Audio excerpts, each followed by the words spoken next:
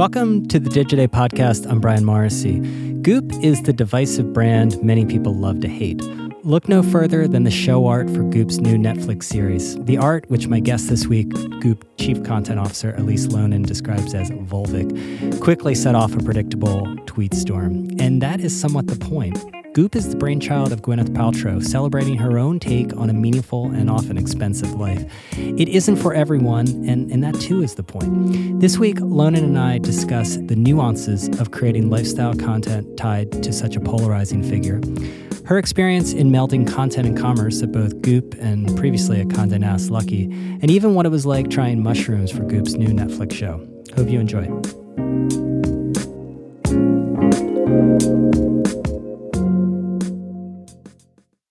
Elise, welcome to the podcast. Thanks for having me. So you've been at Goop for 6 years. I'm sure you run into people at parties and they're like, Goop, oh my God, I've heard of it. And they go into some sort of, viral sensation and stuff like this. But what do you explain to them that Goop is about and what makes Goop unique?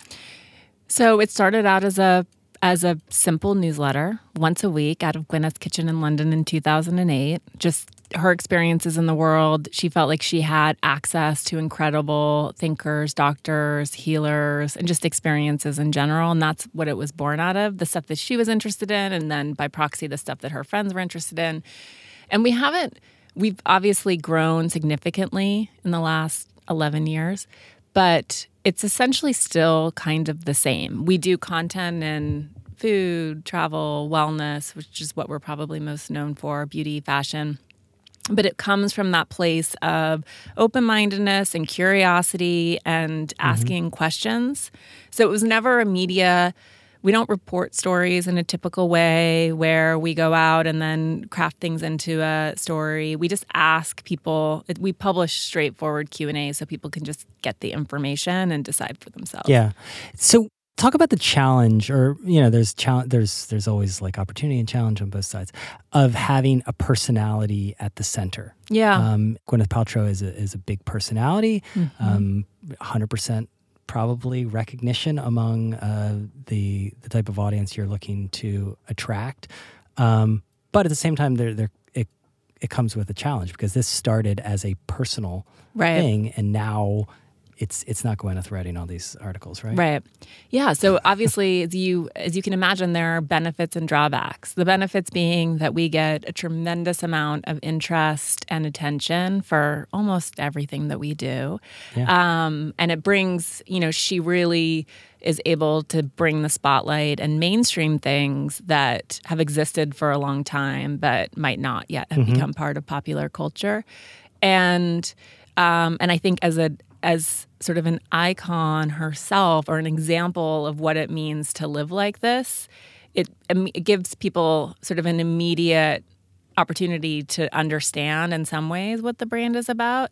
And then the drawbacks, of course, are that she is a public person and people like to project things onto her and that's part of our culture, and that's fine. What do you mean project things? Oh, she's just polarizing for so many people.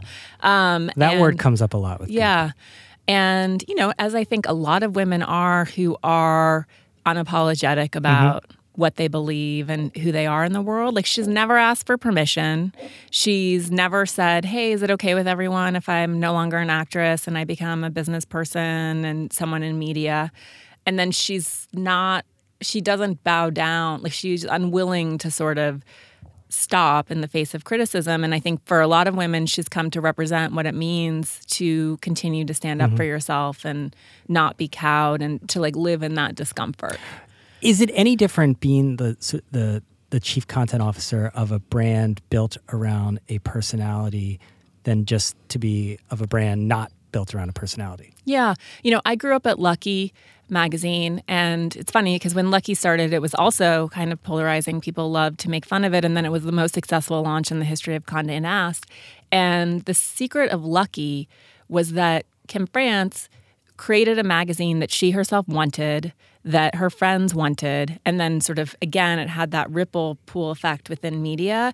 And at no point at Lucky did I, and I still hear this sometimes when I go to media conferences, at no point was there this sort of othering of the audience. She's a woman named Gloria who lives in Peoria and has 2.3 children. And like, this is what we're going to create for her.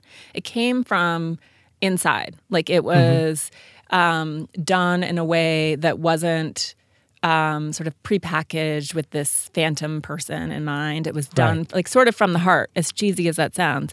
And so because it starts with Gwyneth, it's similarly like there are real people that are making the content and there are people who we're specifically making it for. But when you're like, if someone, I don't know how the pitch process is, but like, does it go through like a test where you're like, this isn't GP? No. Like, I don't know. Like, is it any different like that than just like a brand? I mean, because when you're figuring out what makes sense for a brand, there is some sort of parameters you go around. I just wonder if it's different because like it sort of has her endorsement. Right. No, and I think that's it's a really, really good and interesting question because one of the things that we do that obviously we get a lot of attention for is we write about practices that people find power in. So like we're very known in the culture for talking about jade eggs. And it was never, the stuff that we do is never prescriptive. It's never like everyone needs to just drop everything and go get a jade egg. It was, a Q&A with someone who found a lot of power in that practice. And so like I've never used one. That's not the idea. It's never... You could. That's not the idea of being prescriptive and sort of this is what we do, therefore you need to do it too. Instead, we're sort of examining all of these things and saying some people find a lot of power in this practice and we're not going to shame these women or pass judgment on them. It might be resonant for you or something more Western might be more resonant for you. Yeah. So talk about the audience because you mentioned how Goop can be polarizing and that's obvious. And I think a lot of people fixate on it. And I think it doesn't really matter necessarily because like a lot of the people that find it quote unquote polarizing or controversial or something like this, it's probably not for them. So who is it for? I think it's 70% of our readers are women. Actually, a lot of men read the content. There's a male section. There's a male section, and a lot of the food, travel, a lot of the wellness is non-gendered, and it's not supposed to be gendered. But it is a primarily female audience, and they typically are affluent, although there's a range too in that as well. I know people think it's only for wealthy women, which isn't true. I think it's Tracy Anderson. That's what we talked earlier about Tracy Anderson, which is a high-end fitness studio. I guess if you charge enough money, it's not a gym; it's a studio. But so it's typically women. I think it's women who have been largely ignored. That was another, when I was at Condé, I remember being, 23, 24 and an editor there and realizing that somehow I was target demo. And I was like, how is it possible that I'm the target demo when I don't have any money? Yeah. And yet you sort of age out. I'm 40. I'm out of the target demo and I obviously have kids, but I have more money than I had 20 years ago. That's for sure. And yet, so I think for a lot of women, it's like, oh, I'm suddenly not only sort of creeping towards the invisibility that seems to apparently, they say, come with perimenopause and menopause, but I'm irrelevant to marketers. Yeah. And so I think that and then when you compound on that, the way that women are often ignored by their doctors, and sort of what's happening as we surge against the patriarchy, it all sort of starts to make sense. So it's like a woman who I think has really come into her power, who wants to be her own authority in her life, who wants to make those decisions unilaterally, whether it's about travel or food, and just wants the information, who doesn't want to be told what to think, but just wants information. So why does this brand make sense now? Because I think it is a brand of like sort of now. Yeah. And that's good for a brand. Like it's a lot better than being a brand that should have existed in like 1973. What is going on within the culture that you think makes Goop like resonant within this particular time period? Yeah, and I really think we're obviously not alone in it. I think it's because Gwyneth didn't, grow up in normal corporate culture and she didn't grow up in media. And so she has no problem ignoring rules or doing things our own way, like it's just not sort of like, oh, this is how we package stories. And so I think part of it is that it's disruptive. Like you don't see people publishing Q&As, right? It has to be a reported, written through story where there's a filter or point of view put on it by the writer. And she was sort of like, I don't really care about that person's opinion. I just want to I want really well-researched, thoughtful questions directed at the researcher of the study so that I can make up my own mind. And I think it's representative of what's happening in general, which is that people will always love opinion and criticism and all of that, but they also just want the information. It's part of what's happening in the internet, right? We can all just go find it for ourselves.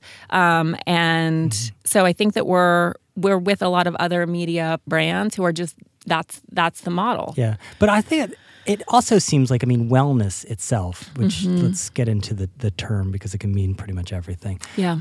But is almost like a luxury good to some degree. Yeah. You know what I mean? Because I think like when you in this country, yeah. Right, in this country, yes. But like when you get to, which is kind of funny that like, you get enough money here, you can like sort of do practices that people in countries that have far less money do just regularly. But that being that as may, like I feel like the wellness and stuff, when you get to a certain amount of having disposable income these days, it feels like there's a shift towards just trying to accumulate possessions to this broad amorphous category of wellness, air quotes around and wellness. Experience, and the quality of your interactions and your relationships and the quality of the relationship with yourself. And I do think it's interesting that it's become in this country aligned with that when really like the tenets of wellness are free. Typically it's like drink water, move your body, find a few moments to think and meditate. There's like 110-year-olds in Sicily who are like, we've been doing this for 110 years. Yeah. And then, in Eastern medicine, the role of a doctor, like a Chinese medicine doctor, is to keep someone well. Like they've failed you when you've gotten sick. So it's interesting, like how our perception of health has sort of been distorted in the West, where medicine has become not about prevention, but more about disease management and sickness and, combating symptoms. And instead of sort of like, how do we just keep people healthy and well for as long as possible? Instead of sort of knocking out the hurdles of disease that present, and particularly in this country. Other countries are beating us on health span and lifespan, despite spending a tiny fraction of what we do on healthcare. So that's what makes it kind of funny that wellness is perceived as sort of an elite concept here, when really it's like, how do we invest in ourselves and do this work so that we stay well and we're not, in hospitals.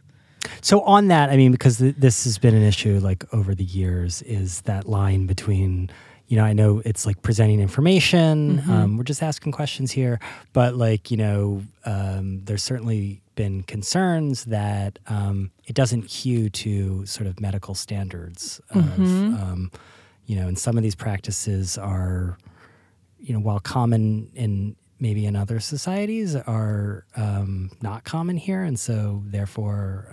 although they're often more common than people think.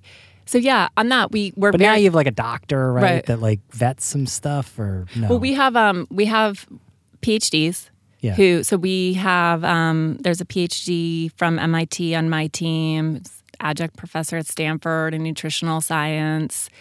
So we're doing, and with that, it's more that we're doing other types of content. Like we are doing something called Goop PhD, where we look at a chronic disease and then are evaluating all the existing research and here are all the clinical trials you can enter. This is what the research has shown. Here are the lifestyle factors. Here are the conventional treatments that have proven to be effective. Here are alternative modalities that have been proven to be effective or are promising, which we think is sort of a great deeper dive service for our readers. But we're very clear. People like to say, oh, it's pseudoscience. But pseudoscience is when you present something and say, the science shows that this can cure cancer, right? Which we would never do. So we're very clear, and we label all of our content, and a ton of it is from Western doctors, from PhDs at leading institutions, and it's part of the scientific canon at this point. And we go really deep with them in terms of because typically research is like a decade ahead of where doctors are in terms of how long it takes to sort of make it into practices. And then for some things, it's an ancient modality, and some things are speculative but interesting. But we're never saying, oh, there's all this conclusive evidence. I just think when you think about, in our culture, we're always sort of like science with a capital S. We can be quite dogmatic about it, interestingly, quite religious about it. But science is constantly evolving, and there is so much that we don't know. And by science evolving, like the scientific method is not evolving. But science, there are breakthroughs every day. No scientist would say, oh, we have all the answers and we understand the universe, right? We don't even understand how the brain works.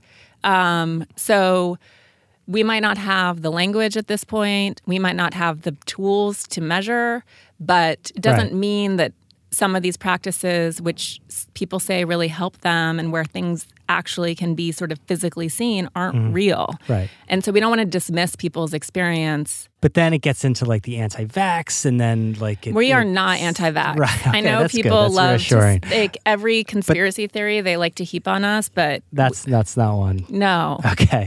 No, but what I mean is like, yes, there's a lot of unknowns, right. But like at the same time, I think the anti-vaccine But that's a movement good example of a perversion of science, because that was a scientific study that came out saying vaccines are linked. It came out in The Lancet, which is one of the most reputable journals in the world.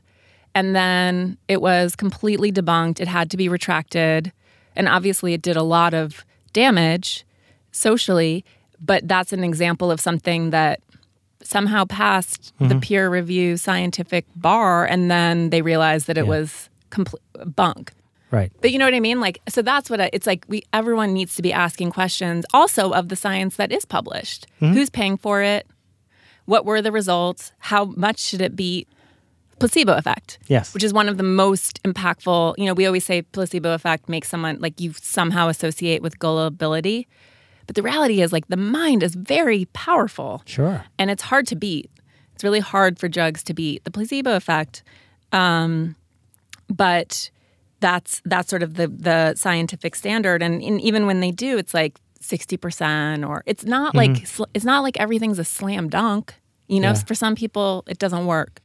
So I want to talk about the business model. You were at Lucky, so you're not, it's not new to you to be in that mix of content and commerce. Yeah. And I think Goop is an interesting category of publishers, I want to say, but they're not really publishers, because I think the business model that most makes sense is closer to a DTC company than a media company, quote unquote. Yeah, for us? Yeah. Yeah, we're just like so many hybrids, it's really hard to categorize because to us. be Goop, like, you're never going to be mass. Right? Mm-mm.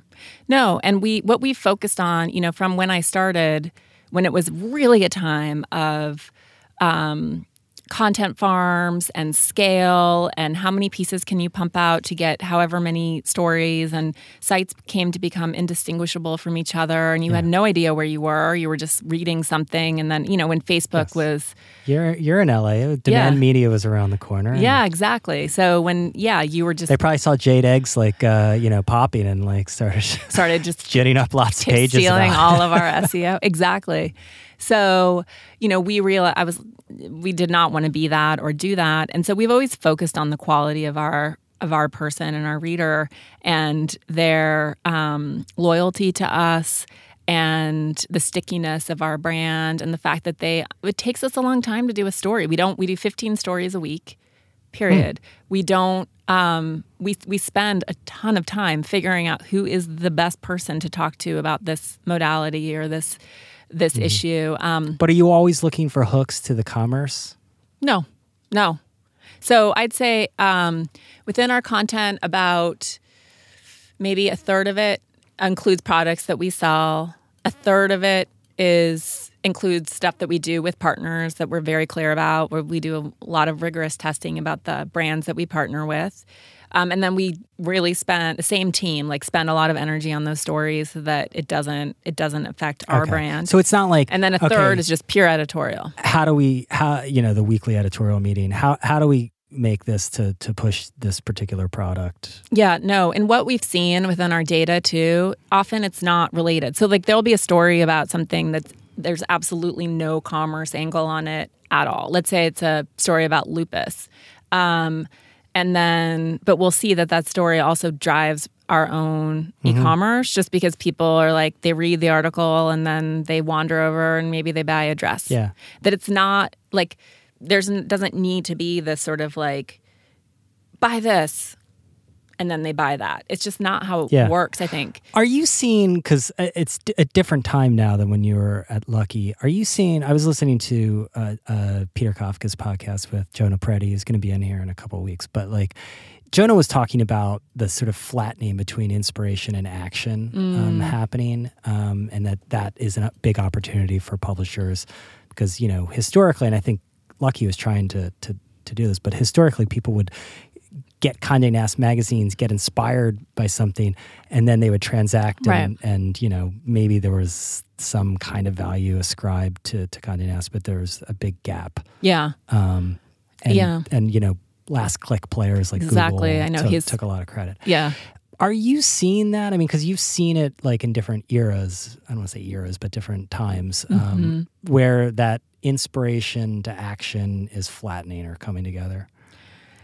I think it's an interesting. I had just heard him talking about this and attribution models, which are still imperfect. Like who gets credit for the transaction and what's the actual, when is that moment happening? I'm sure it's flattening for some things, but I also feel like what we're seeing is just a heightened consciousness about what people are buying. And I think more space, like people taking a second rather than to sort of like feed their need to buy something, to think about it, consider it, ponder it. Yeah. Except for Instagram. Yeah. I got some terrible pillow. It was like, oh yeah, totally. And then 8 weeks later it showed up. It was like a third of the size. Not a good experience. Yeah. What it needs to be. So we try, because you could also look at our model and say, wow, you guys are creating a lot of friction in the funnel, right? Like you should just be pushing people to buy. You shouldn't be giving them so much information about the products. You shouldn't be doing so much storytelling, like make it faster, make it faster, make it faster. But we care a lot more about that long-term engagement and sort of LTV of our readers than we do about capturing a single transaction and then churning that person out. So in a way, sure, it's maybe a little flatter, but I think if you're trying to make enduring relationships, you don't want it to be like so quick, you know? So final thing is the Netflix show. Let's start with the poster. I have to talk about the poster. I mean, you guys knew what you were doing, right? Oh, yeah. Of course. Okay, good. I know. That's reassuring. Anyone who hasn't seen the poster, how would you describe it? It is vulvic. Okay, it's vulvic. I've been said. But what is the show actually about? So it's a 6-part docuseries, and they're all wellness themed, and they range, again, in the same way on the site, from things that are sort of part of the scientific canon at this point, longevity and what the research shows about ways that we can decrease our biological age and stave off disease, to things like psychedelics, which are obviously mainstreaming in a significant way, where there is a ton of research about how effective they are, particularly with trauma and depression. What is it, the ayahuasca? Ayahuasca. Yeah, we do psilocybin, we do mushrooms, and then we talk about psilocybin. In the office? In Jamaica. We took some staffers. How was it? It's legal in Jamaica. It was amazing to watch to find out. And then to things that are, again, like what is happening. So we do energy healing. That's a major head scratcher of like, we don't understand the mechanism by which this is happening. Gwyneth, like... She's in it. But is it about her or not? I mean, she's revealing about her own experiences. She does a couple of the episodes, like she does the actual experiential part. So Gwyneth and I interview experts, and then we cut back and forth to the experience of the wider Goop team. And then there's an episode on female sexual pleasure, which is wear the poster? What inspired the poster? Okay. No, it was a smart move. Look, everyone, it was Isn't it shared crazy, too, that it's like still... far and wide. Just I'm like, talk what else about- would the poster be? I know. I mean, I love a good troll. And to me, that seemed like it was trolling the sort of the Goop haters out there. We're pretty careful about everything we do. We're pretty conscious about it. It seemed mindful. So the final thing is just about the brand and how you guys internally think about like how far the brand can stretch. Because I think everyone, it's sort of Back to the Future. Everyone is going back and getting that sort of Disney sketch out and thinking about how they can create franchises that exist in all sorts of different ways. I've been to the Goop store in London. I perused it. There's one closer to home. I know. I didn't know. I didn't go specifically for that, but I have been to the store. Anyway, how do you think of the brand? I mean, now, like versus like how Condé would have thought of a media brand. I mean, we think about it from a place of not tightness, but just like keeping it tight and keeping it rigorous and keeping it up to the standards that the people who engage with us expect. So we never just sort of launch something helter-skelter in the same way that we didn't just start pumping out as much content as we possibly could. There will always be restraint. But that said, we've been able to extend our content into podcasts, books, Netflix show. We have retail stores. Could we do something like a hotel? Could we be in food? We do these big wellness experiences, these in Goop Health Days, which are incredible. So in a way, like you can sort of take what we do and apply it and stretch it, as you said, without needing to sort of. We'll never pervert the brand. We'll never sort of make it into something that we don't feel like is true to its integrity. And the beauty of that is you don't become dependent on advertising. I Exactly. think that's why a lot of people are really interested in these models. Yeah, we do. We have a really nice media business sort of at the heartbeat of the brand. But what it's allowed us to do is really extend and do things that we wouldn't otherwise be able to do, like live events, dinners. We're doing a cruise with Celebrity Cruises. We're doing a day of wellness on board. All right. See you on ship. Come along. Okay. Thank you so much. Thank you. Thanks for listening. Quick reminder that we'd love to hear from you. Please give us a review on Apple Podcasts, Spotify, or wherever you get this podcast. Also, you can email me. I'm brian@digiday.com. Or you can tweet at me. I am @bmorrissey on Twitter. We'll be back next week.